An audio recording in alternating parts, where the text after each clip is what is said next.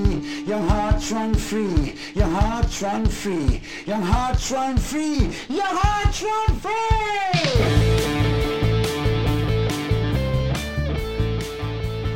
Welcome back to the Young Hearts Run Free podcast.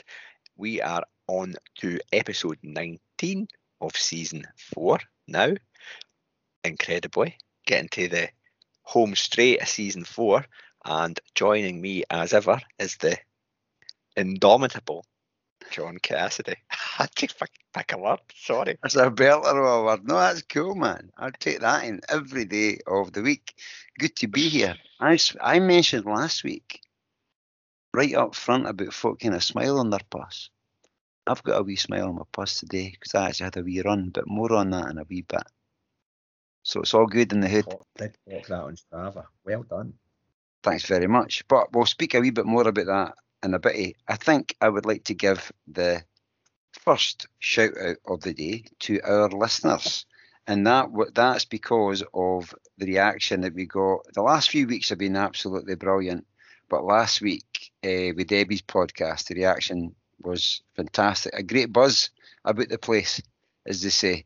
And Debbie delivered, as she does, again. So thank you very much to everybody for tuning in. It was much appreciated. Absolutely no. It was a class episode, and yeah, thanks again for everybody. Giving us a shout on social media, because we like that, John, don't we? Oh man, it's all about Stroke, Stevie boy, and I love a stroke and all the goodness that was coming. It gave me loads of warm fuzzies all week. So yeah, it's great, and it's also great. I think we'll say that time and time again. The people that we get on are so humble to share their time with us. Debbie typified that, and it was really, really brilliant last week. But I love the fact that people are starting to use the sort of language that we use.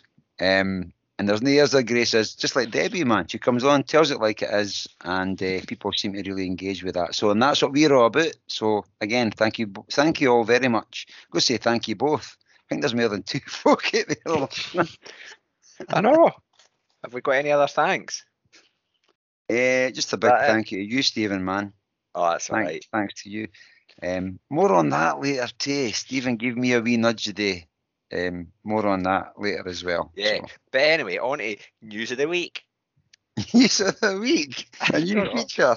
Fuck, I'm all for new features. Right, a News of the Week. I take it, in the green room, Stephen and I were having a wee discussion about what's floated our boat this week.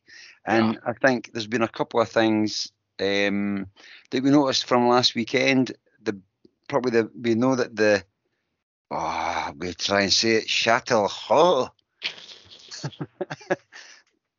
event. Shatley Row event went ahead. So well done to everybody that took part in that. We've seen some social media posts about that. So it's great that it went ahead. More on the sort of windy side of stuff in a wee bit as well. But we also know that the Falkirk Ultra went ahead last week too. It did, didn't it? It looked a great event. It looked really well staged. In fact, I was getting a wee bit of the FOMO. Aye, definitely. Yeah. Well, I mean, I've had that for about 3 weeks now. Even just seeing folk doing anything more than a walk. But yeah, it was brilliant. And I want to give, we've got 2 or 3 shout outs that we want to give. First shout out is to Pam Smith, who is a friend of the show, friend of the FKT. Pam supplied us with cheer, pork pies and fat coke coming in for the Hermitage, towards the Hermitage.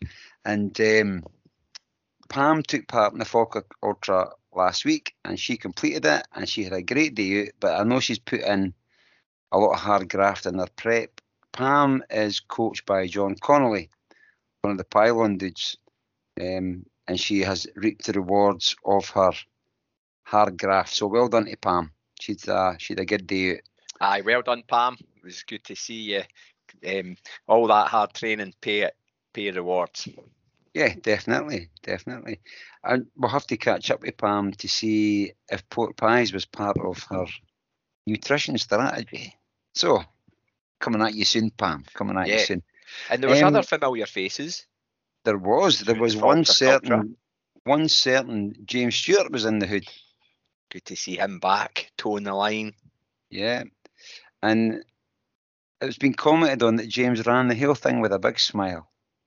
So doesn't surprise us. Doesn't surprise us at all. No, James is, and it was good. So James finished second man in the Falkirk Ultra as well. So back on the podium for James. A good day. I think he was just stretching the legs, seeing how he was feeling. So it turned out to be a belter of a day for him. So well done.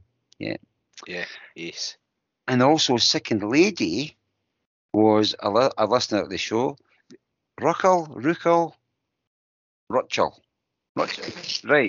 Well, we know her as Lindsay. We know her as Lindsay McLaughlin now.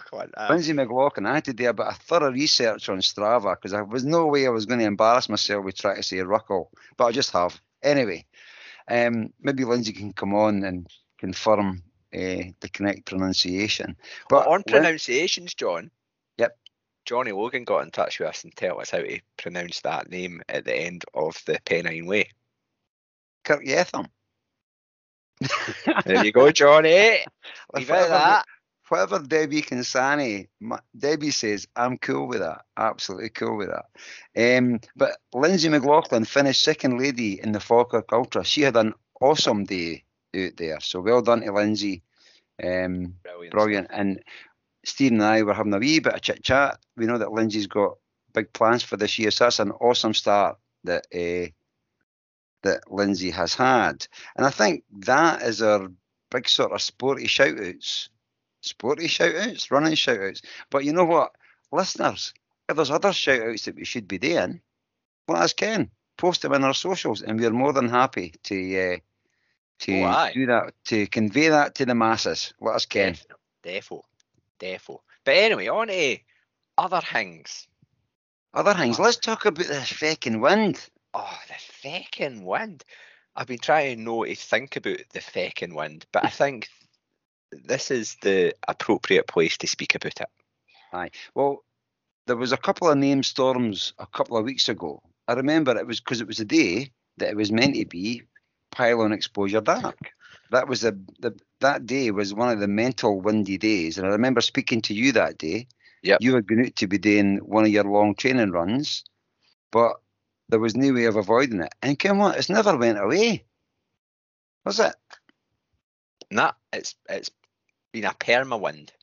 It's almost been without fail, 15 to 20 mile an hour winds every day. And there's a wee bit of adapting that you have to do. And also a wee bit of change in mindset for me that I need to sometimes give myself a wee talking to say, because it can wear you down and it can make you feel, it can drain you, make you feel sluggish, and you, well documented, you maybe didn't feel quite the effects when you're running with a tailwind,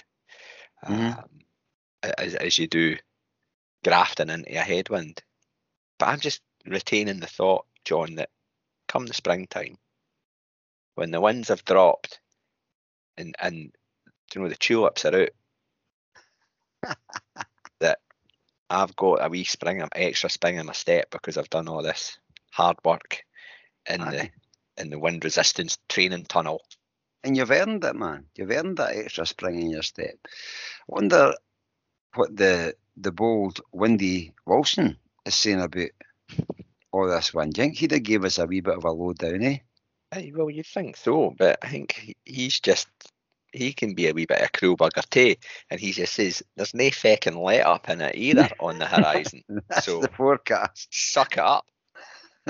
And looking at the sort of 10-day forecast, it's like, 17 mile an hour wind, 20 mile an hour wind, 20 mile an hour wind. It's like, come on, give us a break. Yeah, I know. So, yeah, but it's all good. It's all good. Makes you feel alive. It certainly does. It's good. If it's dry, you can get your towels out. It's been a convenient time to be out injured for 3 weeks. Anyone? No, I seriously, I've been like, I am back into cage tiger mode, just maybe being released the day. For those And you know what? People do care, because some folk have sent me messages, and thank you wholeheartedly to every single person that did. And if you didn't, what's holding you back? Anyway, I picked up a calf injury, and 2 weeks ago, this is Thursday, 2 weeks ago the day, I tried to go and do a wee trial run to see if I was going to do pylon exposure. That didn't work, right? And I think what I've done is I've really aggravated it pretty badly, because I've literally done no very much. I even had to get my, what do you call the chatty maratis, resistance bands out. Chatty maratis. Chatty maratis. I was going through the different colours to find one that was making it a wee bit harder. I was doing calf stretches. I got some lovely advice on, I think it was Instagram, about a murder at trying to stand on one leg. I've no balance, man. So I've got to work on that, right? Okay. So I was doing that, calf raises, been doing all them. And then today, actually, you sent me a text message this morning. Well, not an SMS, WhatsApp. You sent me a message this morning saying, what's happening with you? And that wee chat, and I'd also got other messages as well today asking how I was getting on. They were the catalyst for me. I went out and did I think it was just under a 2 mile run the day, but no pain. I was waiting on, I think in my head, I've thought, this is going to be sore, I'm going to set myself back. And I think it's went too far in my head, and I've actually restricted it. I maybe could have went out run a couple of days ago. So, but I went out the back, and the key now is cockany. That's the term I've got to get in my head now, and no go out like a dafty. I was already planning getting out tomorrow morning, 6:54. But we'll see. If I do, it'll still be, I'll maybe just run 2 miles for the rest of the week. That sounds a solid plan. Cool. Yeah. Brilliant. Good to have you back, John. You've now a more authentic co-host of this running podcast. Thanks, man. And you know what? The wind can stop any time it likes me. Exactly. Wait and see the wind will plummet. John's back running. Right. Also, what wind? What wind? Also, while I'm out and about, someone you mentioned to me today, there's been changes to the highway code. There has been. There's been new, what do you call them? Clauses, elements, things that you should ken. But they benefit runners, or hopefully will benefit runners and cyclists and walkers, pedestrians pretty much. Yes, it's changing the sort of hierarchy of who gets the most vulnerable users, whether that's pedestrians, cyclists, or cars. The most vulnerable group of that is pedestrians and cyclists, and they are now getting more protection. However, not everybody kens it. So it's like almost at junctions. If you're crossing as a pedestrian, you get right away, so the car has to stop, or that's how I'm reading it. But there's that thing. I can be quite assertive when I'm out running with cars, and sometimes you kind of need to be, because if you're quite timid, they didn't give you enough space or whatever, especially when you're running on country lanes, and you end up, and there's times you just need to stop and let a car pass because there's a car coming another way, and you need to be so aware of the situation. But sometimes you just need to also make it visible that you're there. That's the key. That's the key, man. I suppose it's just the rules have changed. I've read the rules, but how many percentage of people have read the rules? So you can't trust that a driver knows the new rules. Of course you can't, and then just assume, oh wait a minute, I've got right away. I'm the most vulnerable. I'm the lowest common denominator here, so I'll fire out in front of that car, and the car. You got to be, we can't assume. It's almost like extra careful. You have to just now, and maybe in a couple of years' time, once the new rules are more understood and bedded in, then it'll take that couple of years for the curve to kind of catch up. So I just thought it worth mentioning. Oh, definitely is. I know there's been plenty of infographics I've seen out and about the new changes, or the changes to, it's not the new highway code, the changes to the highway code. Yep. Maybe we see if we can pick them up and actually we'll post a couple out, eh? And the usual, everybody's got different motivations, and the usual naysayers and whatever way you lean towards, whether you're more regularly a pedestrian or you're more regularly a driver. And so there's been a wee bit of uproar about it, whether it's the right thing, so for certain elements, and other people saying, well, yeah, of course it's the right thing, because it's protecting people and it's designed to lessen the likelihood of, accidents. So, but everybody sees things through a wee bit of a different lens, don't they? So I get it all, but end of the day, we're predominantly talking about running and pedestrians. Mm-hmm. So, but also, if somebody knows more about it or has a perspective from a running angle that is worth sharing, get in touch with us, because I think I'm aware of the changes like you. I've read them. I understand that it should be to the benefit of pedestrians, but the most important thing is that you make yourself visible and at all times stay safe. Yeah. When you're out there, don't assume that, as you say, Stephen, everybody else has the same mindset as you. So always be that wee bit extra careful. Cautious, definitely. Definitely. Revelation time. We have revealed the Alston Baffy man. Located. We've not revealed him. We've found him. Well, he's identified himself. Yes. Which is great, isn't it? Yeah. During our conversation with Debbie Martin Kinsani about the Spine Race, which was just last week, it seems longer ago that we did that. But during that time, Debbie described about how the Alston Baffy man. Now, you got to remember, too, there's Alston lasagna to bring into this equation, too. So what would be brilliant is if it was the Alston Baffy man that also gave Debbie the Alston lasagna. That's a whole different, sorry, that's me off on a different topic in my brain. Mm-hmm. But we put a shout out that if we could find the Alston Baffy man, we would send him some Young Hearts Run Free merch, and we've done that. So Duncan Anderson is the Alston Baffy man. And just to put a wee bit of context back into this, Debbie asked Duncan if he could get her slippers, her star slippers, out her bag. And Duncan said, I thought you would have called them Baffies, because he'd heard that term on the Young Hearts Run Free dialect dictionary.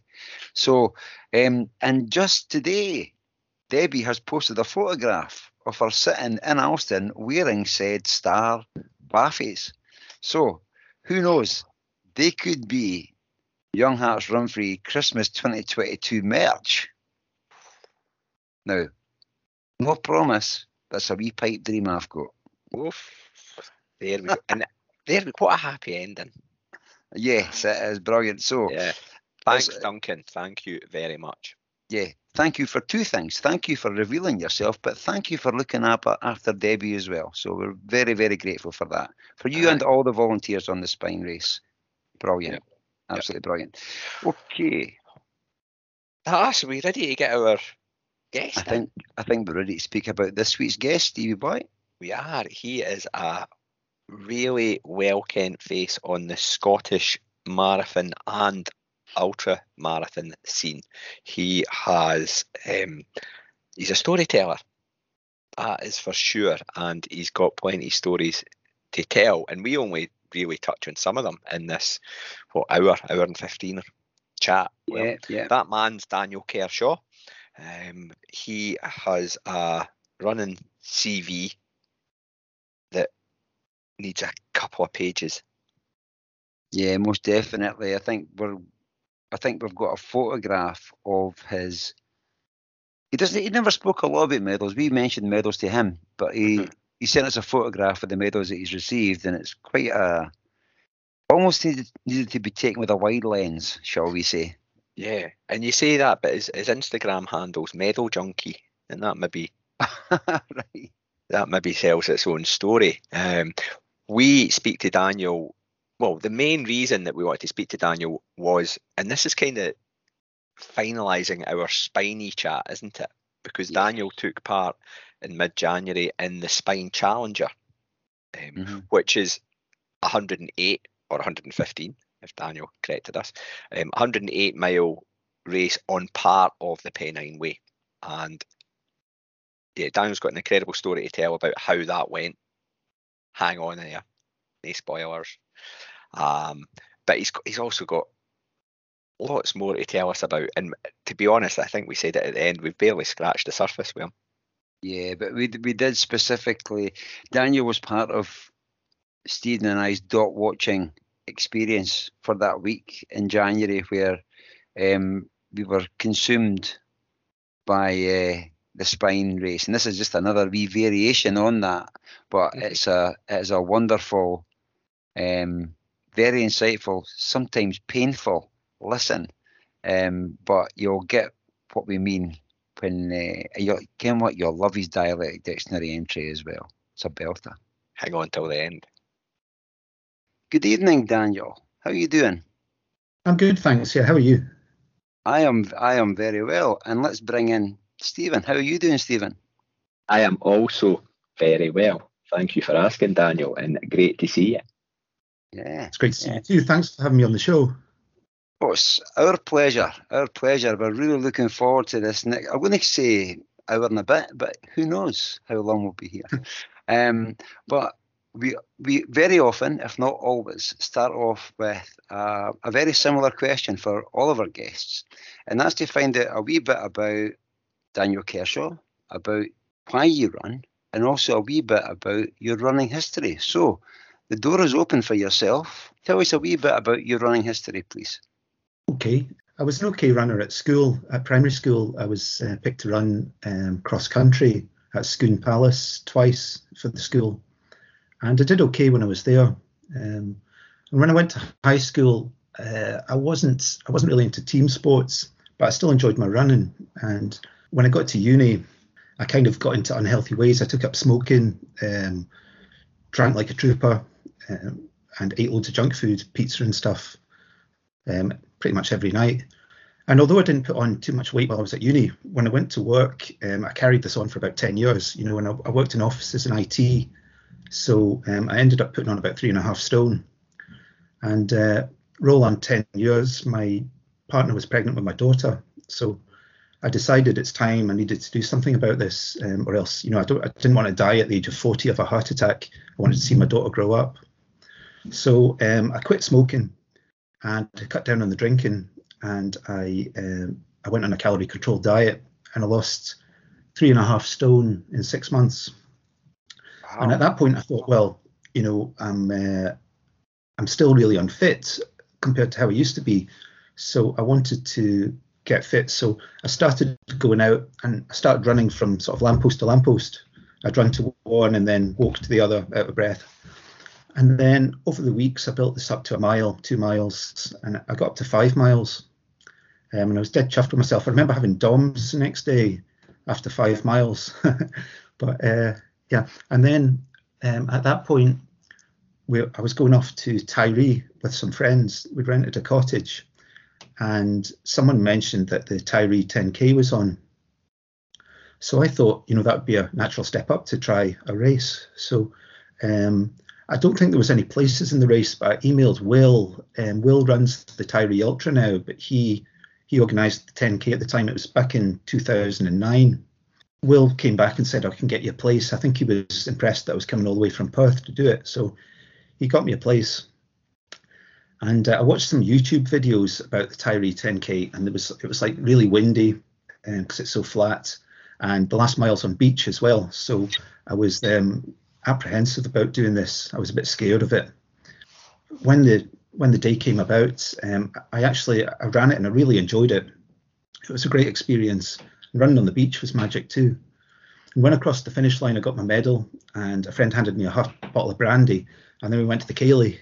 And I just thought to myself, this is something that I want to do. You know, I love this event, and I want to do more of these. That was my kind of introduction to events. And then when I got home, just to come in, what year was that? That was 2009. Cool. Thank you. And see, just before we go further, because I will forget about asking about this, you mentioned DOMS. I think you may be the first person that's mentioned DOMS in 79 episodes that I can remember. Maybe somebody else has, but that is delayed onset of muscle soreness. If I'm not That's mistaken. right. Yeah. So I've had a lot of it over the years. Yeah. So, but it can happen. I suppose it's when you're pushing your body a wee bit, isn't it? And as you've built up in 2009. So were you mentioned lamppost to lamppost? Was this pre like Couch to 5K sort of stuff, or was this just you doing this yourself? I just did it myself. I'd never heard of Couch to 5K. I just, I found a pair of trainers in the cupboard, put them on, and just started running. Brilliant. But it just shows you don't have to be doing half marathons to experience DOMS. It's when you're taxing your body. It's part of recovery, isn't it? So that was kind of the level I was at, and that was taxing my body at the time. So yeah. Brilliant. And then going to Tiree. I was in Tiree last summer for the first time. Beautiful place. And I spoke with Will. We hired bikes and we spoke about the Tiree Ultramarathon. It's definitely something that's on my list. A wonderful bit of the world. I never heard about alcohol and Kayleys though. That sounds like a right good gig. Brilliant. They do have a Kaylee after the Ultra as well. Pre-COVID they did. And it was a good one. Yeah, brilliant. Oh, so you've been back and done the Ultra? Yeah. And it was better than the 10K.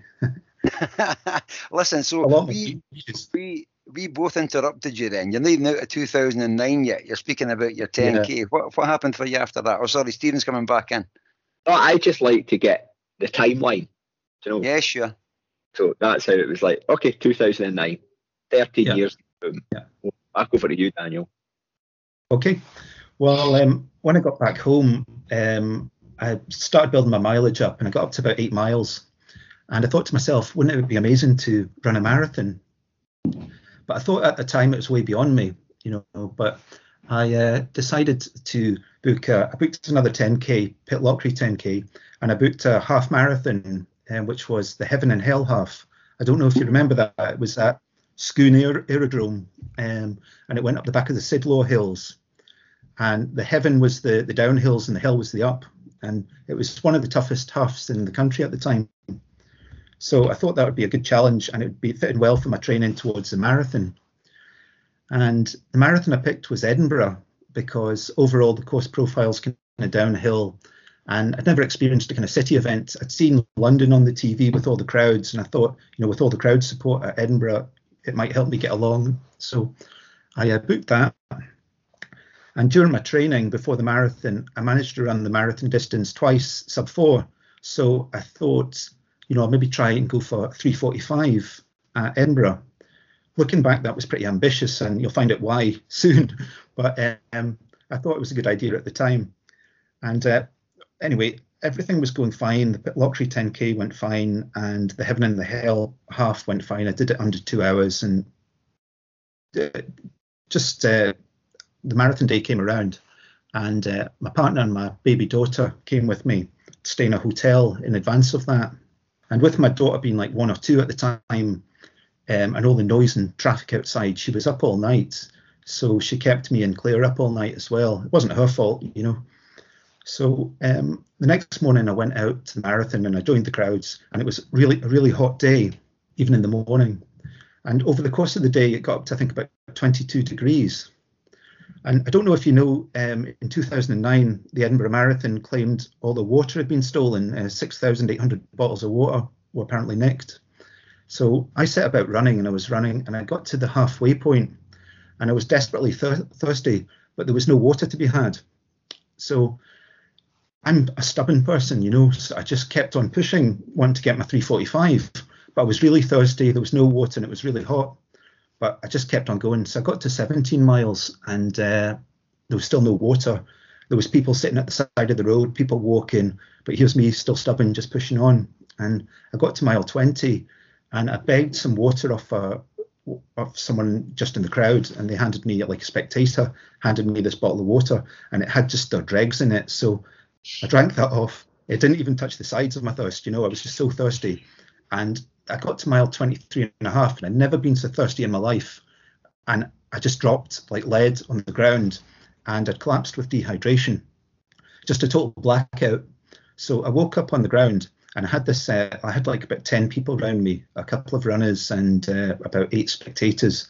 And someone was slapping me in the face to try and get me to wake up. So I came to, and they asked me like what my name was and my date of birth. And I knew those 2 facts, but I didn't know anything else about myself. I didn't know who I was. I didn't know what I did for a living. I didn't know I had family waiting in a hotel room for me. When they told me that I had just run a marathon, I was actually impressed. And I thought, oh, it's cool. I'm someone who runs marathons. But I didn't know how many I'd run. I didn't know that was my first one. I saw the tattoos on my arms and thought, I didn't know I had tattoos. And thankfully I liked them because I can't wash them off. But I was just, it was just such a weird experience, And the irony was I was running it for Alzheimer's Scotland, and I was getting a glimpse into the sort of, into the mind of an Alzheimer's sufferer, not knowing who I am or my family are or anything about me. Mm. So at that point, the St. John's ambulance came along, and they scooped me up and they took me off to this tent. And it was a big marquee, and there was lots of people in a similar state. I don't know if they could remember who they were or anything, but they were lying about on the ground, and they laid me out, and I started having a fit, like a physical fit. My back was arched, and I was having convulsions, and my arms and legs were thrashing about. And at that point, I started to get all my memories back, and I remembered, who I was, that I had family at a hotel, the job I did, just all this came back to me. And then it hit me that I was running for Alzheimer's Scotland, and I'd raised all this money for charity, and I'd let down not just myself, but I'd let down the charity. I'd let down my work colleagues, my friends, my family, everyone who'd sponsored me. So I just went into this deep depression, lying on the ground, thinking, oh God, I'm going to have to go back, and I'm going to have to pay all those people back, explain what's happened.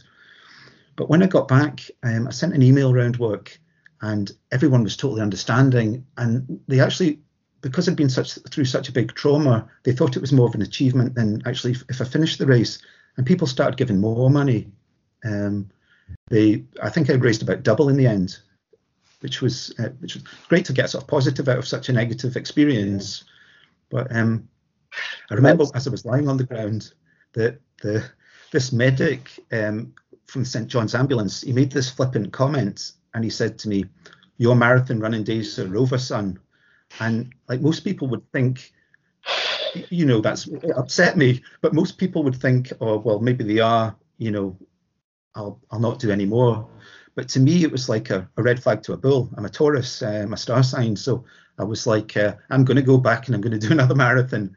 And that sowed a seed in my head to go out there and do it again. So he kind of did me a favour. Well, little did that St. John's ambulance person know what he'd sparked, So maybe, maybe you're due him a wee thank you. Maybe your partner wouldn't agree with that. But what? I think too, and I love the fact that what you've just shared, that the generosity of human beings turning that, the fundraising thing, because let's be honest, you literally pushed yourself to your limit with that. I did, yeah. Thankfully you're healthy and you're all right, but that could have been I'm not underplaying it, very scary incident. And did anything come out of that with regards to Edinburgh not having the water then? I think they got slated in the press. There was rumours that the water hadn't been stolen, but I don't know the truth in that, so I couldn't speculate. But I do recall. Yeah. Sorry. I recall that happening at the time. Yeah. We speak frequently, Stephen, about the importance of nutrition and hydration, but when you've not got any, then what do you do? And I don't think there's anybody, especially, but we as well as sort of we cold-blooded Scotsmen, we're not used to running in that sort of temperature, so you're facing everything. So, but yeah, thankfully you recovered, and the flame was lit to do more than just that marathon. I think it showed my naivety. Nowadays, if I was in that position, I would just stop and I'd start walking, or I'd start jeffing it, and I'd seek out water. But I've matured since those days, because I was just stuck in this mind frame where I need to get this time. That's what I've trained for. And I suppose when you've put in all that time, like, I don't know, 8 months of training into something, you don't want to just give it up just on a whim because there's no water or because it's a bit too warm. You know, you want to achieve your goal. So, but yeah. You know. I think as well, you're speaking at that point, we don't know anything else. When you run a marathon, you run a marathon. That's what we think. There is no walkie bits. You're running a marathon, and that's what you go out and do. It's only when you get a wee bit older and worldly wise that you start figuring out, well, you know what? Stick a fiver in your pocket and you can go to the shop and buy a bottle of water if there's no any. Yeah. You're allowed to do that. But when you're first setting out, you think, well, maybe that's breaking the rules or whatever, things like that, you know. So, but that... It shows, John, the trust. It shows the trust that we put in race organisers. Yes. And if that breaks down, so Edinburgh Marathon have had to build that trust back up. Yeah. Yeah. That sort of news hit the headlines, but you know what I mean. But when we're signing up for a race, and the race organiser is responsible for things like first aid and all these kind of things, all the kit and caboodle that goes with a race, and water. In a marathon, water is. It's a given. I would assume it's a given that it's going to be there. I think most people would. And I would also be interested to know, maybe never find out, how many other people suffered the sort of same fate as Daniel did that day as well. I'm pretty sure the St John's ambulance people would have been a wee bit overrun with casualties. I've seen it in blogs and stuff, and people have mentioned people dropping like flies, and I have vague recollections of a lot of the day, but that's what I recall. There was either people sitting at the side of the road or people lying down, in places, and people looking after them. So I think there's quite a few. Because there are some marathons. I remember London, Steve, in 2018. It was like a war zone, wasn't it? At the end, there was bodies everywhere, and that's when there was lashings of water everywhere. Just it was a very hot day. Yeah. So the marathon bug was lit, like John said. And then when did you scratch that itch after Edinburgh, after that trauma? Well, it took me about 3 months to get over that. I hated running for 3 months, and I didn't do any of it. And then the bug was still there, but the thought of Edinburgh was soured for me. So I thought, there's no way I'm going back to do Edinburgh Marathon. I've done it quite a few times since, but at the time I was like, no, I'm not doing that one again. So what I did was I chose Loch Ness Marathon, because it's in late September, early October usually, so it's cooler. And I didn't set myself any time goal either this time. And I just ran it to how I felt. And I trained, but I just saw it as more of a social experience, and I ran talking to people. And I finished in about 4.5 hours, but I really enjoyed the experience. I got my medal, I got a finish, and my family were waiting for me again. And that kind of, again, I enjoyed that so much. It sowed a seed into, I want to do events. I've got quite an addictive personality, I think. So stuff like this, I don't know, I do things to extremes sometimes. I know that. But yeah. We'll get to that, I think. Yeah, we'll get to that. That's all I'm saying. Teaser alert. So, getting to that. Yeah, you've amassed a fair bit of running since that in the intervening years. It's fair to say. What's your marathon count sat at just now, Daniel? I've done 91 marathons and 60 ultras so far. I think it was on my 7th marathon, I met a guy called Travis Wilcox, who was the head of the 100 Marathon Club at the time. He was the president. Yeah. And it was about 20 miles into the Loch Ness Marathon.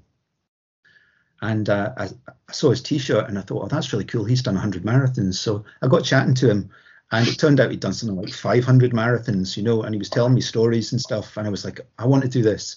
So I shared a few miles with him. And I remember him saying to me, it's the most expensive T-shirt you'll ever wear. And he's right, because with all the entry fees, the accommodation, the travel, the kit, I've got that T-shirt. I've got a couple of them, but they are the most expensive T-shirts I own. Can I ask a question then? Does an ultra marathon count as a marathon in that context? It does. It does, yeah. Okay. Anything over the 26.2 is classed as a marathon. And does that have to be in a sort of official event? Is that almost the parameter? Yes. They don't count virtuals, and it has to be an official event. Yeah. And also, if it was a multi-day event like the Marathon des Sables, that's just one event. But if it was like, say, 4 marathons in 4 days, the Quadrathon over in Ireland, that would be 4 events. So that's how it works. If you get a finish each day, then that is one event. But if you get the finish, say, over 5 days, then that's also one event. That's it. And at what point was it when you met Travis that you thought, I'm going to do this? Or did you get to like 10, 12, 30 and think, it's possible? No, it was when I met him that day. I had the race bug, and I was running, I was running a half marathon on the Saturday, half marathon on the Sunday, the same next weekend. I was running almost 100 races a year at one point, and some through the week that I sneaked in too. Right. Well, you know what? This is maybe a good chance. Well, I have to ask it because I do forget to ask things, and I think it's really, really important that before we started recording, I'd mentioned to you that when I started running and I started, certainly the ultra marathons, I seen yours was one of the regular names that was on entry lists that I was seeing, and I would see you, and I think we've only said hello a couple of times, but I'm intrigued in the volume that you've just spoken about. How does your body cope with that? Because I certainly know my body would struggle to cope with that volume of running on an annual or a monthly basis. How's your body been? Well, I guess you don't start doing that. You build up to that. It's just like any addiction. An alcoholic doesn't start drinking 20 pints a day. He starts drinking 1. So I built up from the bottom up, and I built up on half marathons back to back in a weekend. Then I went to marathons, and then I went to an ultra on the Saturday and a marathon on the Sunday, and then 4 marathons in 4 days, 10 marathons in 10 days. It's like an addiction because you have to do more to kind of, satisfy it. But I have matured a lot since these days, I want to add, But you're no answering my question, Daniel. The question I've got is, because I think I can get, I see a lot, and Stephen will probably burst out laughing at this. I see a lot of similarities. I did the overweight thing. I certainly did the drinking and the smoking thing. I stopped smoking. I put weight on when I stopped smoking. That was the reason I started running, because I thought I was going to die one day when I was out with my wife on a bike. But to start to build up to where you are, it would probably take me a decade. And I'll be running a decade this year, and I still couldn't go out and do that. So have you remained healthy? Have you been blessed with good joints? Because that's a lot of miles you've got. Yeah, fine. I mean, there's been times where I think I've overdone it a bit. In 2016, I did 16 ultras and 17 marathons amongst 80 races, and that included the West Highland Way Triple Crown as well. And the next week I did the Larrigrew. Next week after the West Highland Way race, I did the Larrigrew Hill race, and I think all that year took a bit of a toll. I was physically and mentally exhausted. I did get through it mainly injury-free, but sometimes I'd pick up a niggle and I'd just keep going, and it would go away eventually. It was like my body got sick of reminding me that it was in pain, and it would just ease off. You must have some petrol bill as well, driving about Scotland to all these different places as well. But that's a different thing. I mean, it's brilliant. I think when I say you were a regular that I seen on the entry list, I wasn't aware that you'd done as many over the course of like a year and things like that. And I certainly couldn't do that. And we're not saying to all the listeners, go out and sign up for all this sort of stuff. You have to build up and know your own body, and you obviously do. You know your body, and you're able to handle that and to be successful too. So what's your favourite place to run? It would have to be a I think the Northumberland Coastal Marathon. It starts at Alnwick Castle and it goes to Bamborough Castle. And it passes ruins like Dunstanburgh Castle and various other ones on the way. And you go over beaches, a golf course, through estuaries, over bridges. And it's just such a beautiful route. It's organised by a company called Endurance Life. And they have a slogan for it that it revitalises your soul. And I think it really does. It's on in February, end of February, and it's coming into springtime. And it's really good to get the distance in early in the year, get the marathon distance in the legs. And I always feel sort of better mentally after doing this race. It's absolutely stunning. Yeah. Sorry, you go, Stephen. I would say it's not one that I've come across that event yet. I want to do it now. It sounds great, and it's a wee bit for me an unexplored part of the country where it takes place. Is that like Holy Isle type area? Yeah, well, it's not far from Holy Island. You've got Haggerston Castle, Holy Island, and Sea Houses in Bamborough. But I usually stay in Sea Houses when I'm there, and I get chips and mushy peas to carb load the night before. Oh, John's eyes just laugh. Brilliant, man. And you know what? Just when Daniel was talking there about that, something like being revitalised, I think that the time of year we're just approaching actually, when the days are stretching, the light, you're getting some nice sunrises, some nice sunsets and everything. It's almost like that rebirth of the year. To be running at that time, it all just clicks in, doesn't it? So I totally get in with what the way that the race organisers are selling that. Yeah, it's not something I've been aware of. And if there's chips and mushy peas, I would be in about that as well, man. Love it. Okay. So we're here to speak about something that happened relatively recently. I think, though, that we could speak about Daniel's running adventures for 3 episodes on their own, right? Because I know that there's a shed load happened in the interim, but I want to fast forward the clock back to January 2022. Is that okay? That's fine, yeah. Yeah. And let's get spiny, John. Again, we've had a spine theme over the last few weeks, and I think I'm getting the spine tingles on the back of my neck again. Spiny time. Now, Daniel, if you could tell us the race that you firstly, if you could tell us about the race that you took part in, because it's a wee bit different. The Spine Challenger. Yeah. Well, it's a 108-mile race on the Pennine Way, starting at Edale and finishing in a place called Hawes. And the Spine in winter is quite a formidable place. I kind of relate to it because I spend a lot of time on the Munros in winter, and you're sort of in bog and mud and ice, and the weather's horrible. It's very similar to that, only you've got 108 miles of it. So it's like Munro bagging in winter for 108 miles, not stopping during the night.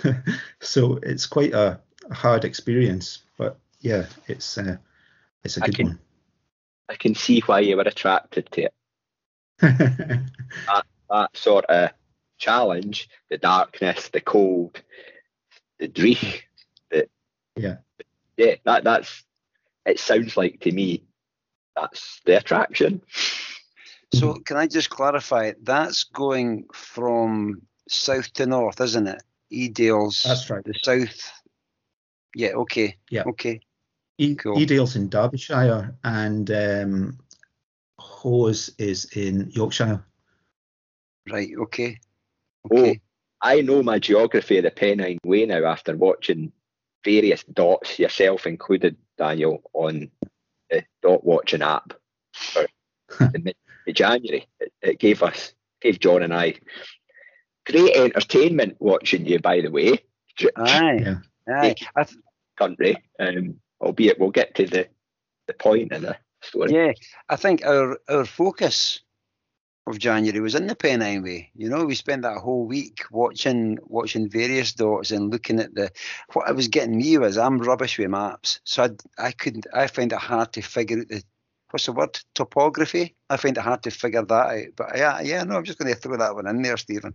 But there was I don't know if you looked at the app, Daniel, but I mean, it was almost like the official route was laid out there and you could follow the dots up and down the route. And sometimes the dots would go off, but we weren't aware that there was sometimes a planned diversion.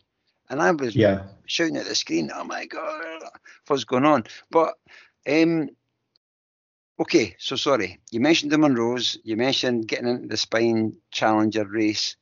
Was there certain things, had you had to do a criteria race to get accepted into the Spine Challenger race?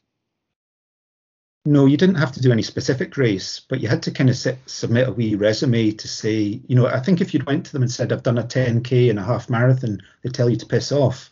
But if you've done an ultra or a few ultras and you had been on the Munros and, you could navigate and look after yourself, that's all they wanted to know, that you could kind of look after yourself safely and that you have some kind of potential to possibly finish the race. So, no, there was no specific entry requirements like that. What you do need to do is collect a lot of kit. There's a whole sort of 30 items of kit that you need to get together. So it's kind of a two-part challenge in a way, because you have to assemble all the kit and then you have to run the race. And the kit assembling isn't that easy because it's expensive, and the less money you pay, the more heavy your kit will be. So I was at the bottom end of the range where you come to buy sleeping bags and stuff, and a good one's like 1,500 quid, or you can get one that passes at 85 quid. So I'm like the 85 quid heavy big sleeping bag in my bag. So my kit weighed 10 kilos, where there'll be other runners with 5 kilos. Yeah. So did you use every item in your kit? No, but I may have had to. So I understand why every item was there. I used items that I didn't expect I would have to use. So, all the kits is essential, and the Spine team are meticulous about safety. They're very safety conscious, so you do need everything in that bag. Okay. And what about preparing for the Spine Challenger? Where was your training done? Well, again, on the Munros, I did over 100 Munros last year. So that was 300,000 foot of climb. And because you're moving slower in the Spine race than you are or the Spine Challenger than you are in a marathon, I think the Munros are better because you spend more time on your feet. If you were going into the Spine Challenger thinking that it's a kind of running race, you'd be disappointed, I think, and you might find it harder having to go at a slower pace. If you look at it compared to the West Highland Way race, I think the winners of the West Highland Way race kind of do it just under 7 miles an hour, whereas the winners of the Spine Challenger will do it just over 4 miles an hour. So there's quite a difference there. And the West Highland Way is tough in itself, but the Spine terrain is just a different level. It's really, really hard. Was it we've heard a lot about boggy conditions from Martin Heggie and from Debbie Martin Kinsani. Was it worse than you expected, or was it what you expected? Well, the day of the Challenger, that starts the day before the Spine race, and that day apparently had the worst weather in Spine race history. So it was like, as you were going along, it was as if someone was throwing buckets of water over you as you tried to run. I was absolutely soaked, drenched. A woman got washed down a river by 10 meters. And I think she was only about sort of 15 miles into the race. So she would have another 34 miles to go before she got to a checkpoint in order to change or sort herself out. I don't think, this is one of these things, I don't think you can quite imagine what that feels like. You'd have to really be there and experience that, getting battered by the conditions like that. Yeah. I mean, you mentioned heaven and hell. That was hard, but it's nothing like that. It could be a nice sunny day in Bonnie Persia, Yeah. It's not. It sounds like you're going through certainly the hellish conditions on the Pennine Way. One of the you're not selling it to me to go and try and sign up that way. It gets worse. Yes, it does get worse. So talking about that pack thing, 10 kilo pack. Now, I've obviously ran with essential kit on, but nothing any of that weight. When you were doing your race prep and such like on the Highland Munros, the Scottish Munros, was that becoming accustomed to that weight that you were carrying during that? Yeah, it was quite difficult because I did one of the training runs I did was in Glenlockie, and it was over 5 Munros, and it's one of Steve Fallon's routes. Steve Fallon has this website that's notorious for creating these massive Munro days. So I picked one of his big Munro days, and it was 27 mile, and it was something like 15,000 foot or something like that, and or maybe 12,000 foot. And I took 13 hours doing it with this big pack on. So I was running off this hill in the dark to try and, well, in the last of the daylight, and I injured the cartilage in my knee, and that took a whole year to go away. But thankfully, the spine, well, not thankfully, but COVID caused my spine to be delayed by a year. So I'd got over the injury before my actual race began. But it's difficult because some of the things you have to do in order to train for some of these extreme events injure you in themselves. Aye, maintenance of the human body is quite a thing. And especially when you're giving it a battering like you basically have been doing for over a decade. I'm not the only one that does these things though, because I read about one guy and he was doing the Spine Challenger, and he was locked down during lockdown, and he was an engineer, and he built a giant hamster wheel in his garden out of wood, and he ran in it for 24 hours. Don't you think that's brilliant?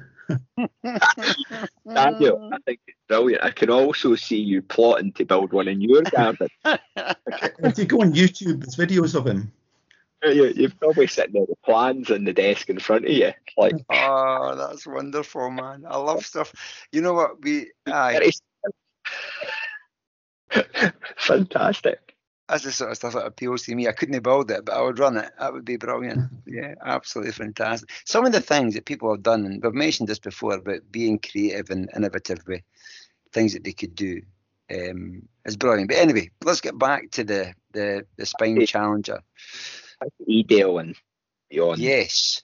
And before we move away from talking about kit altogether, what was your favourite bit of kit that you had?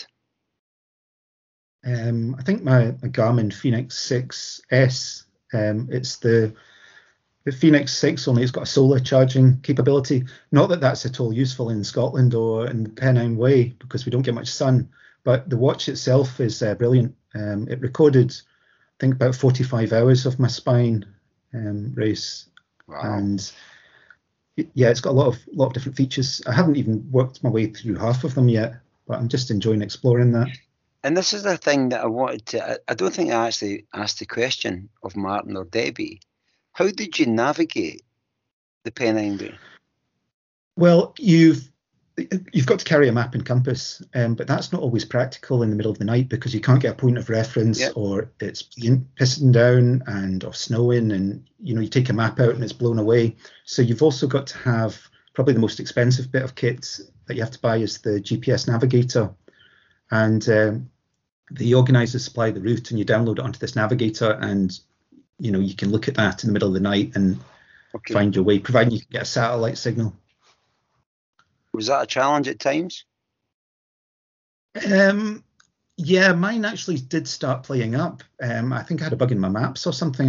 It was just playing up. Either that or I was just that sleep deprived because I was hallucinating so much during the race. It could be operator error, probably most likely. Okay. So you're touching on some of the things I think we're going to. You're talking about sleep deprivation, and hallucinations fascinate me. They do. It's just the body and the mind and all that sort of stuff. So do you want to take a wee bit of time and just talk us through your highs and lows of your Spine Challenger experience? Yeah, I'll try. Yeah. Well, I set out from Edale, and the weather was okay initially until I think we got up Jacob's Ladder, which is quite a steep hill. It's sort of like, the Devil's Staircase kind of thing, if you imagine that. I got to the top of that, and the weather was horrific. It was so boggy and icy and just so miserable. And I got absolutely drenched for 45 miles, and my clothes were just clinging to me. I was wearing run underwear and Vaseline and everything, but no matter what I did, I was just chafed to bits. My thighs, down below, everywhere chafed, bleeding, cut, no skin. Someone might as well have been throwing salt on it. It was that painful. But I kept going, and so I think that was one of the lows, because I had to suffer that for the rest of the race as well. That pain, and every step was painful. I'm not joking. It hurt me every step. So I got into Hebden, and that was a high because Alan Cormack was waiting there, and Alan's a really nice guy. He got me food. He gave me a pep talk. He helped me sort my kit. He did a kit check as well to make sure I still had everything with me. And I had a shower. I changed my clothes, and I got 1 hour's sleep. Now, when I went down to Edale, I went down on the Friday morning. So I left maybe about sort of 8:30, 8 o'clock in the morning. And I only got 5 hours sleep the night before the race. So by that point, I'd only had 6 hours sleep since I'd driven down the day before. So on leaving that checkpoint, it was quite a nice morning, and I enjoyed that day. That was another high because I had dry clothes on. Not that my shoes remained dry for long, but I had dry clothes on, and I got chatting to some other runners that I met along the way. So that was good. But then the main low happened. I was one of the last runners to be allowed over the fell of Pennygent. It's one of the Yorkshire Three Peaks, and it's about 2,270 feet in height. So it's equivalent of a Graham here. It's called a Hewitt down south, I think. But I was allowed over this hill, but the mountain rescue kind of spine safety team people got a call to say, don't let anyone over the hill because it's dangerous. It all clagged over and it was slippy. But I was too far gone. They tried to come and get me back and get these other two people back, but we'd all gone. I was in front of them by quite a way. But I remember going up this hill and I was thinking, this is dangerous because I'm hallucinating really badly. And I ended up sort of clambering over these toes and stones that were dead slippy, these big rocks. I don't even know if that was part of the course, but the path kind of led me on there. So I came off, I got back on the path and I got to the top. And I was really glad to get to the top safely. So I began to head down the other side, and daylight broke and the clag lifted, and I was coming down into this village called Horton. And you have to go into Horton, there's like a little safety checkpoint you have to go to just to get your name ticked off to say you didn't die coming over the mountain. So I did that. But on the way into Horton, I started getting this bizarre deja vu. It was like, when you get deja vu, have you ever had that before? Mm-hmm. Most likely. Yeah. But you just get glimpses as if you've been somewhere before. Well, I got it, but it was extreme. And it was like I would see a building in this village and I would recognize it. It was like, it was like I'd grown up in that village. It was such a strange feeling. And I remember studying in psychology at uni that deja vu is when sort of what you perceive is going into your long-term memory because your mind's maybe confused or tired or stressed. You're perceiving stuff and it's going straight into your long-term memory and not your short-term memory. So you're like perceiving it and remembering it at the same time. But when you're that tired, it's hard to sort of like think of these things logically and rationalize this in your head. So it was becoming like a supernatural experience to me, as if I'd been reincarnated or something. So I got down into the checkpoint and they ticked me off. And all this is still going on. I'm seeing buildings and recognizing everything, although I've never been there before in my life. I did actually speak to a girl. She got in touch with me and she'd done the race across Scotland and had exactly the same phenomena happen to her. After 200 miles, she thought she'd recce'd a whole section with friends.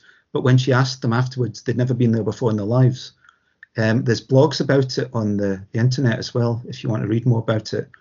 It's interesting. The soldiers in the First World War apparently suffered it a lot because of the fatigue and the stress and the sleep deprivation. So anyway, I'm digressing. But I headed off through Houghton, and someone shouted of me, and I turned round, and it was this little old woman with a headscarf on, and I waited for her to catch me up. And I don't know whether it was because of the sleep deprivation, but she looked just like a witch, like you'd see in the films or TV. And she said to me, "Are you doing the spine race?" And I said, "Yeah." And I was joking with her, and I said, "Are you?" And she was like, "Oh, I'm going to sign on in Skipton." And we had this, she stank of vodka as well. We had this bizarre conversation going through this village. And she was telling me, "Oh, they make me go for jobs, but all I want to do is help people in life." And I just got the impression this is a friendly old witch that I'm with. Maybe she's here to help me or something. So we got through the village, and I turned around and she just disappeared.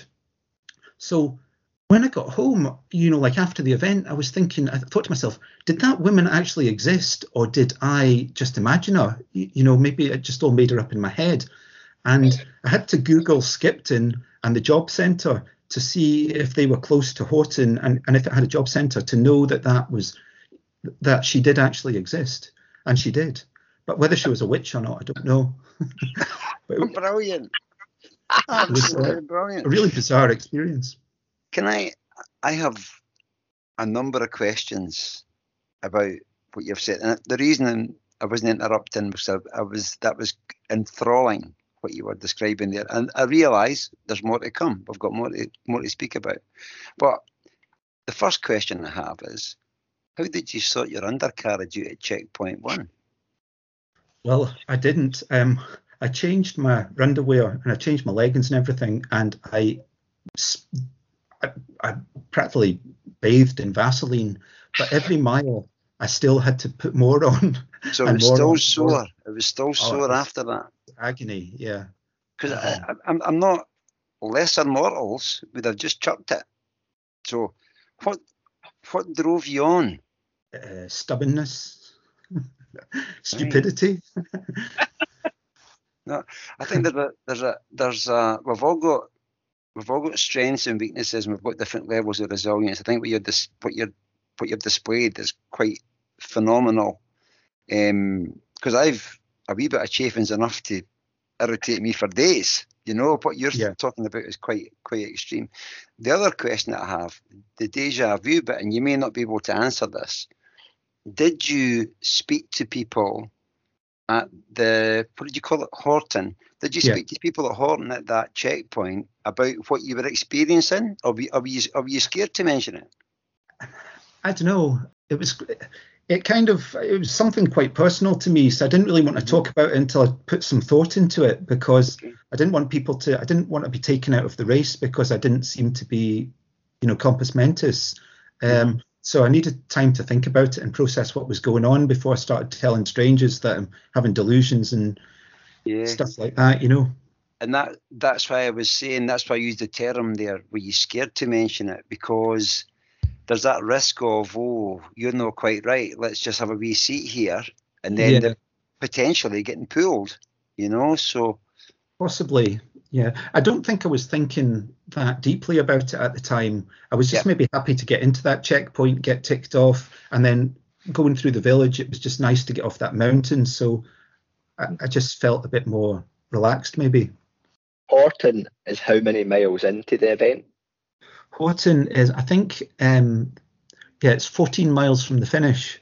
So although they say that the Spine Challenge is 108 miles, it's more like, when you take the diversions into consideration, it's more like 115. So you're maybe talking 101 miles into the event. Okay, so you're at the business end of things, shall we say? Not that it's all business, but the finish line draw. Yeah, the home straight, some might say. The home straight. You've left the witch, right? And now I go onto the yellow brick road. Now it's 14 miles to the end, and as I'm heading on this road, it's called the Cam Road, and it's an old Roman road that takes you into Hawes. And when I set out, there was all these old bricks. It was like from a Yorkshire Brickworks, and they'd been dumped on the track. And over the years, they must have been trampled in or laid in, and they've all got names on them, like of Brickworks. And you'll know Bill Duff, Stephen. You know Bill Duff? Yeah. Oh yeah, Well, Bill collects these bricks, and he has hundreds of them in his garden. So Bill gets everyone, no matter where they are, to bring him these bricks if they find them. And I was thinking, Bill Duff's going to kill me for not picking up these bricks and putting them in my bag, but I thought, there's no way I'm doing that. So I kept going, but I had this thought in my head. And about a mile down the road, I went to get something out of my bag, and I ended up resting on my pole because I'd broken a pole, so I only had one. And I was resting it on my chin, and I fell asleep standing up for about 4 or 5 minutes. And during that time, I was just getting these mad visuals of Bill Duff's head coming out of the darkness. It was furious at me, and it was shouting at me about the bricks. But I mean, Bill's a lovely guy, don't get me wrong. It's one of the nicest people I know. But at that point, I dropped my running pole, and that woke me up. And I woke up and I was just laughing like a psychopath on this trail, laughing about the bricks and the witch and Bill Duff and the deja vu. It was that's when I started getting sort of like psychosis also, I think, You've got a half marathon to go. Yeah. Well, I carried on from there. And to be honest, the next 8 mile is a total blackout. I remember it took ages, but I don't know what happened. Anything could have happened. No idea. But I got to within 5k of the finish, and then something else weird happened. I have a friend called Ben, and Ben likes wine, and he likes wine a lot. But Ben appeared beside me. He wasn't, I couldn't see him, but he was in my head, and he was speaking to me as if he was next to me. So I could hear his voice, like it was an auditory hallucination. I could hear his voice in my head, and he said he was taking me for cake and wine at the finishing hose. And I was happy about this, and Ben was doing the navigation, and he was taking me down the track. And I started getting frustrated with Ben because I was so tired and exhausted and wet and cold. So I started arguing with him, and I was saying, "Are you sure you know the way you're going, Ben?" And he was like, "Yeah, I know the way. Do you think you can do any better?" And I was like, "Well, I think I can actually." And he was like, "Well, why don't you?" And I ended up swearing at him, and he was swearing at me, and then he disappeared. And I think I must have offended him, but he left. And then I was stuck by myself. I think at that point I realised that Ben had never ever existed, and thought I was, going crazy, From there, I got out my sat nav, my GPS, and I tried to find the way to the finish. And it was telling me it was 3k. But my deja vu was also telling me something different. My deja vu had taken over control, and it was telling me the finish was about 500 meters up this hill. By this point, I'd been going for about 79 hours on 6 hours sleep, and things were going really bad. So the deja vu told me the finish was up this hill, and I started walking up this hill. And when I got there, I was devastated to find out that the finish wasn't there. So I was standing on a hillside. I couldn't get a signal on my GPS. It was too dark, and I wasn't in a mental state to be able to map read or anything like that. So I kept walking, and I walked 500 meters over this hillside, and I ended up in a bog on this hillside, and I was up to my ankles in cold muddy water. I'd stopped moving, so I was shivering, and the rain was beating down, the wind was coming at me, and I was cold. And I was thinking to myself, unless I do something here, I could die. Because although I knew they had a tracker on me, and they would send someone for me if I stopped for too long, I didn't know how long it would take for them to get to me. The Spine HQ safety team. So I thought, right, I'm going to have to throw the race at this point, and I'm going to have to make shelter. Well, I was hallucinating badly, and at that point, I was seeing things like vans and cars and houses, which just turned out to be snow patches when I got to them, or shadows. There was nothing there. It was pitch black. And I couldn't, you have a camping mat and a bivvy and a sleeping bag as part of the mandatory kit, but I couldn't put any of that down because I was in a bog. So it would just sink in the water, and I would probably die anyway. So what I did was I wandered about, and I found a dry stone dike, and I dismantled it, dismantled the stones and laid them out to make a bed just on the bog at the side of this dike. And it was an old dike, so I didn't mind doing that. It wasn't like vandalism or anything. So I got into the sleeping bag and the bivvy on this mat. And as soon as my head hit the ground, I was asleep. And I lay there for what seemed like about 5 minutes, but it must have been about maybe 2 hours. And the spine team arrived, a couple of guys, and they woke me up and they asked me, what are your plans? That was the first thing they said. And I thought that was a really weird thing to say, as if like I would say, well, I think I'll just spend the night here. But they walked me off the hillside and down through the mud and the bog and the trees, down to this track, and then about half a mile along that to a transit van.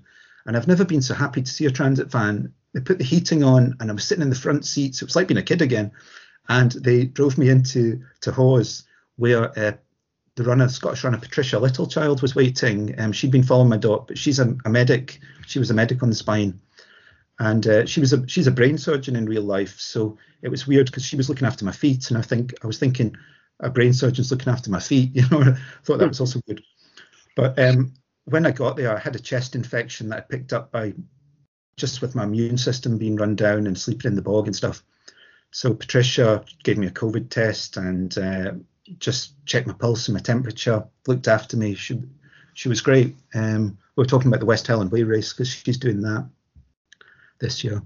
But then I got to have some hot food and shower, change my clothes, and I finally got some sleep, and it was amazing. So in the end, I was 3K from the finish. I was out of the 64 DNFs, I was the last one to DNF. The person that DNF was about 20 miles behind me, the last person, and there was 35 finishes in front of me. So that is my tale of woe. What a story, man. And what a story. Yeah, I've been sitting here. Now, Daniel, keeping in mind that I was watching this unfold on the app. As a dot. Yeah. You were a dot that I was willing on. Yeah. And I was exchanging messages with Ross Beveridge. Mm-hmm. And I was like, because I had been doing that all week. And I was like, why is Daniel's dot stopped moving? And he's like, I don't know. I'm thinking exactly the same as you. And we were both like, all right, wait a minute. He's just taking stock. He's just sorting things out, and then it'll start, And I had an eye on the finish time clock as well. And I was like that, right, I'm sending these mental signals to you. I don't know if you also heard me in your head, but I was fecking trying to be in it, to push, to just like shove you over the finish line. But hearing that story and what was actually going on the ground and what you were contending with almost makes me feel guilty that I was just pushing your dot to one pause. That makes sense. Yeah. I had I think I had about 2 or 3 hours to do that last 3K and if you think about 3K, it's like walking around the North Inch, but just a little bit more. Yeah. And I had 3 hours to do that in, but I never finished. That's how hard it is. When I was watching your dot and I was looking at the time, I'm going, he's going to fucking nail it, no bother, man. It's just a donder. It's a donder now after what you've done.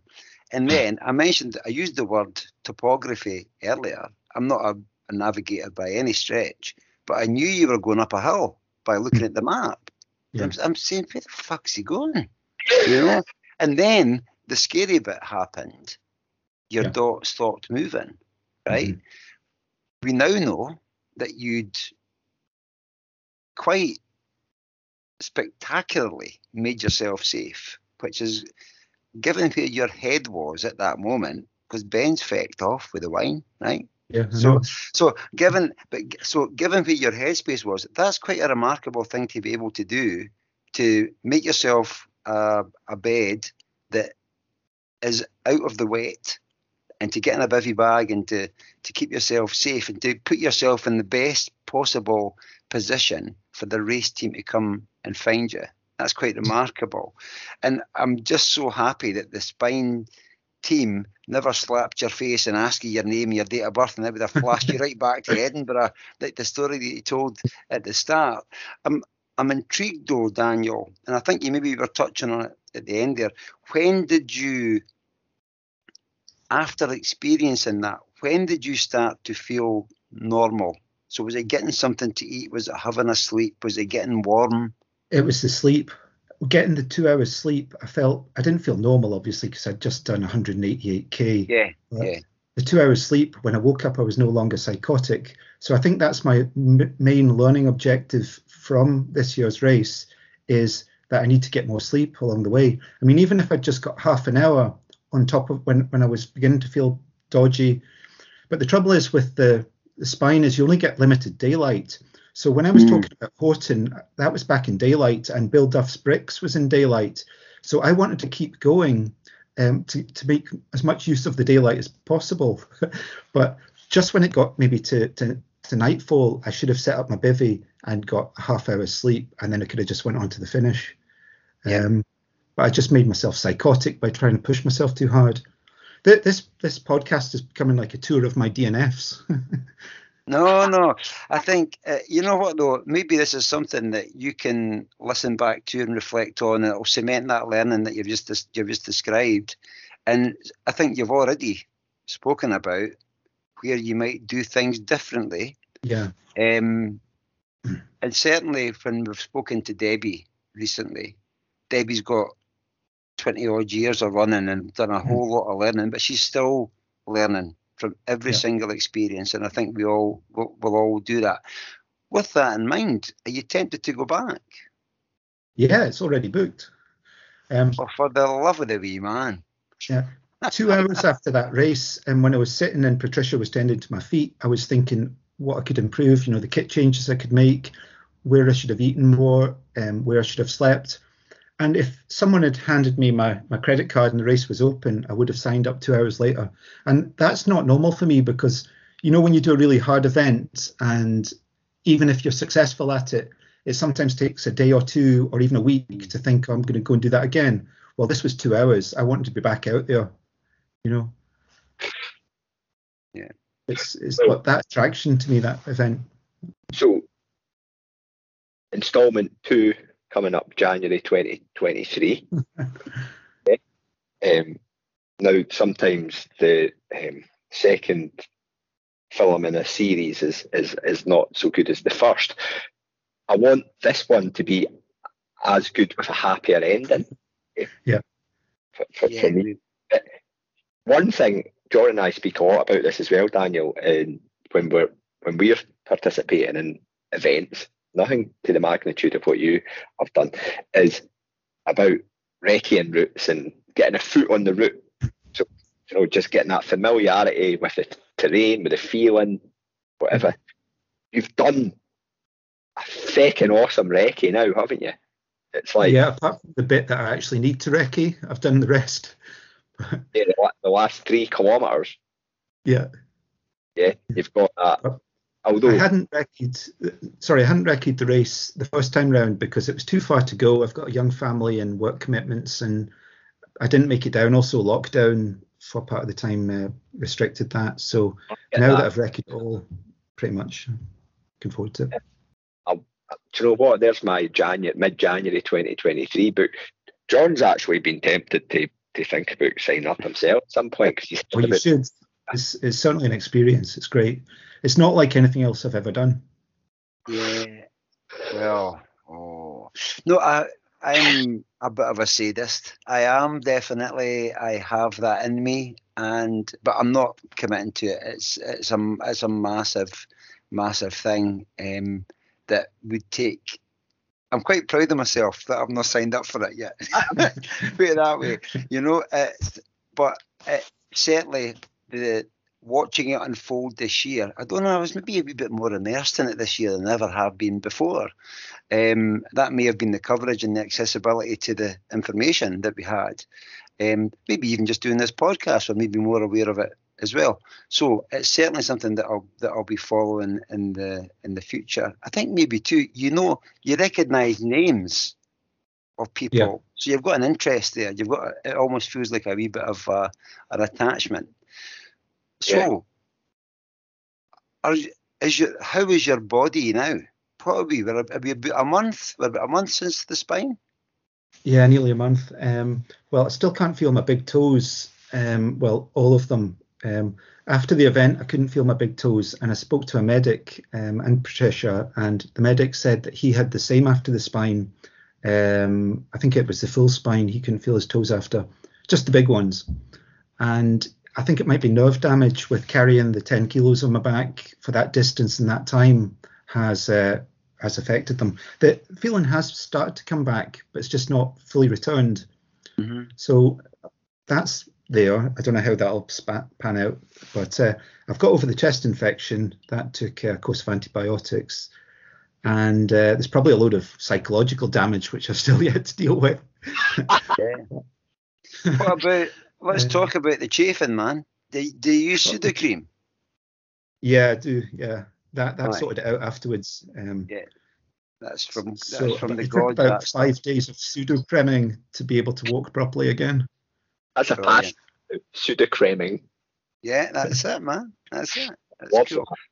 Yeah. So, are you going to be just walking for a wee while and maybe doing a bit of walking, trekking, or are you going to be thinking about doing a maybe light jog? What's the story? What's coming up for you? Oh no, I've been running. I'm back to running in Hillbagging. So I go running every Tuesday and Thursday, and I'm going out Monroe-bagging on Friday actually. Wow. You're currently, sounds to me, Daniel, that you're well into your completing the Monroes. Yeah. I'm hoping to finish them. Like Donnie Campbell's a big inspiration. What he did. Have you had Donnie on the show? Not yet. Not as we say yet. Not yet. He would be good. I think what he achieved is absolutely incredible, and I think people don't really understand how big it is. You know, I don't think the general public could get their head around what he did. Until you start bagging the Monroes, you don't know how hard. I mean, to do them all in 31 days and cycle and run and kayak between them all, that's just an incredible achievement. And I thought to myself, well, if he can do that in a month, the least I can try and do is the 118 over the course of the year. So I'm going to try and finish them by the end of this year. And that'll be kind of help towards my training for the spine as well. So. Of course. And that's that. You said at the start about having that addictive personality, that sort of collecting things, Monroes, collecting ultramarathon finishes, collecting experiences. And I know that you've been on the Monroes again since you finished the spine, because our mutual friend David Downey let me know that he'd spent some time with you on the Monroes recently, and it was him actually who said you need to get him on because he's got some cracking stories, and he wasn't wrong. Jeez, man. Isn't he half? So, do you have is there any running events you're thinking about doing, or is the Monroes your focus for the rest of the year? I've got 4 ultras booked, and I think it's Highland Fling, Dunoon, the John Lucas Memorial one down in Lanarkshire, and sorry? Is that a tarmac one? Mostly, there's a bit of trail in it. Is it? I remember it being. I've never participated.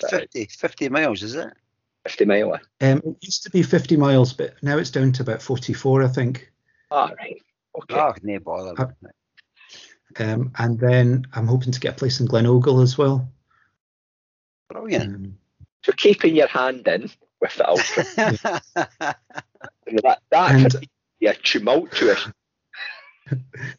I also won a place in Edinburgh Marathon, believe it or not, 2 years ago. So that's been rolled over from COVID. So I've got that place sitting in May. I haven't done a road marathon since 2019.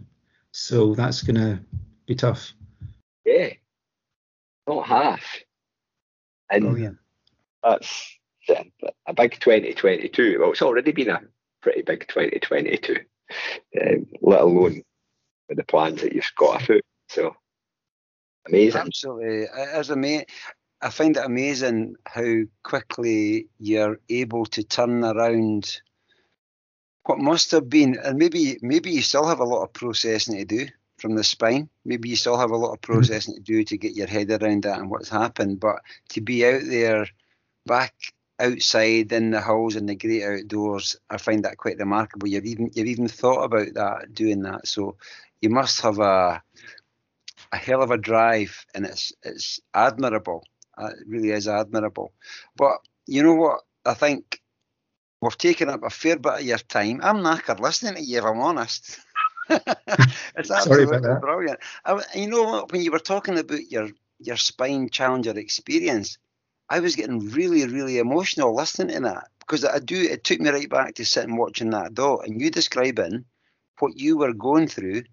And I'm sitting in the comfort of my house with a cup of tea and a chocolate biscuit going, how's she not moving? And now me going, how's his daughter not moving? I'm like, I didn't see. No. Yeah. I now fully I never appreciated anything like what you'd experienced. To hear it from your own lips and describe that, so thank you very, very much for that. Yeah. No problem. Stephen, I think Daniel is more than worthy of putting a shout out for Dialect Dictionary. What do you think? Yeah. He is going to be invited into the Dialect Dictionary. Well, can you see this? Jameson's Dictionary of the Scottish Language with a supplement. That's from 1910. Some 4 runners in the Young Hearts Run Free. The prototype. Imposters. No, and I know that you're born and brought up Perthshire. I was actually born in Sunderland, so I'm a Mackem, but I only spent about 9 months of my life there, so I've grown up in Scotland, and Scotland's my home. Cool. So hit us with your Daniel Kershaw's Dialect Dictionary entry. I'm going to pick havering or haver, because that's all I've done. I've havered. That is absolutely not the case. You now know that every single person listening has got the proclaimers in their head. If I haver. Yeah. So there you go. Brilliant. Thank you very much. We've not had haver, and Steve and I are both a pair of haverers. If you'd had haver, I was going to change it to scunned, because that's what I'd be. I'd be scunned. Brilliant, man. Both havered and scunned, both accepted into the fabled Young Hearts Run Free Dialect Dictionary. Double done. Havered and scunned. That'd be a good t-shirt as well. I'm havered and scunned. That would be a brilliant t-shirt. You could sell that in the Royal Mail in Edinburgh. It'd make a fortune. The Royal Mail. You go down there in the Edinburgh Marathon as well, don't you? If you finish it goes to Holyrood. Does it not goes to the, what do you make right? Musselburgh. Yeah. I'm thinking about the half marathon. You're making things up, John. You're hallucinating, mate. Aye, possibly. I think I did the rock and roll half marathon in Edinburgh, and it came down. It came down that wee bit to Holyrood, aye. So that's a franchisey one, eh? There was one of those in Liverpool and all over the world. Yeah. Rocking all over the world. The brilliant medals, guitar-shaped medals, were really, really good. Where does your medal collection hang out, Daniel? Must be quite extensive. I've got a wee office, and my brother-in-law's a joiner, so he built me a big sort of display for it. A big steel beam? Well, no, it might pull itself off the wall soon. Brilliant. Could we ask for a photograph of that for sticking up on our socials? Yeah, I'll send it on to you, yeah. That'd be brilliant. And you know what? A wee segue, I like a segue, talking about the rock and roll half marathon, that leads us into a nomination for the Young Hearts Run Free Spotify collection Volume 1, Stephen. Is that correct? Have I said that right? No, you haven't. The LaBeouf Buff Collection Volume 1. Okay. Take 2. So, that leads us into your nomination for LaBeouf Buff Collection Volume 1. I'm not going to cut that first bit out, by the way. So, what's your track? And it can be anything. It can be anything to do with running. It doesn't have to be with running. What is the track that floats the boat for Daniel Kershaw? I'm going to pick a one-hit wonder from when I started doing lots of events, and that was 2010. And the song is Sail by AWOL Nation. It was used in Jeb Collis's videos, well, one of his videos where he's jumping off mountains in the wingsuit. I think one of the videos was called Grinding the Crack. And I think wingsuit jumping is a very inspirational thing, and I'd like to try that, but as I said, I've got an addictive personality, so I'd probably end up dead within a matter of weeks. You keep your feet in the ground, Daniel. But brilliant. That is into the LaBeouf Buff Collection Volume 1. That shall be there by the end of the week. So thank you very much. I'm not aware of that song, so I'm looking forward to listening to it, and I think it'll be one of those that's familiar when I hear it. Okay, well, we've covered a lot of ground, like 113 miles, just those extra 2 that will be covered next year that we missed out. But we have covered a hell of a lot of stuff. Now, Daniel, I said that already. There's bits to your running story that we've not even touched on. I know that. There's doing things like 7 marathons in 7 days in Cumbria, things like that I could sit and talk to you for hours about. But we're not going to do that. Instead, we're going to offer you back sometime in the future. Definitely this time next year, 100. John, stick that in the Young Hearts Run Free diary. Oh, aye, I've got that, eh? Right, okay. You're the holder of the diary. Because, I think it's fascinating. You're just how much you've achieved in a relatively short period of time. Yeah, definitely. I would agree 100% with that, or sorry, as we say about here, 100% with that. And although we've covered a lot of ground, I sort of get the feeling we've only scratched the surface. There's a lot of stuff to do there. I still consider myself a fun runner, and that's all I'll ever be. So, and I'm happy with that. That's a good place to be. Yeah, I kind of found my niche doing back-to-back challenges, and that's what I like. So, yeah, brilliant. Well, we wish you every single health and success in your 2022 going into 2023. But thank you very much, Daniel, for coming on and sharing part of your story so far. We'll definitely have you back to get more about that. But thank you very much for your time this evening. Yeah, no, thanks. Thank you for having me. Great talking to you. Absolute pleasure.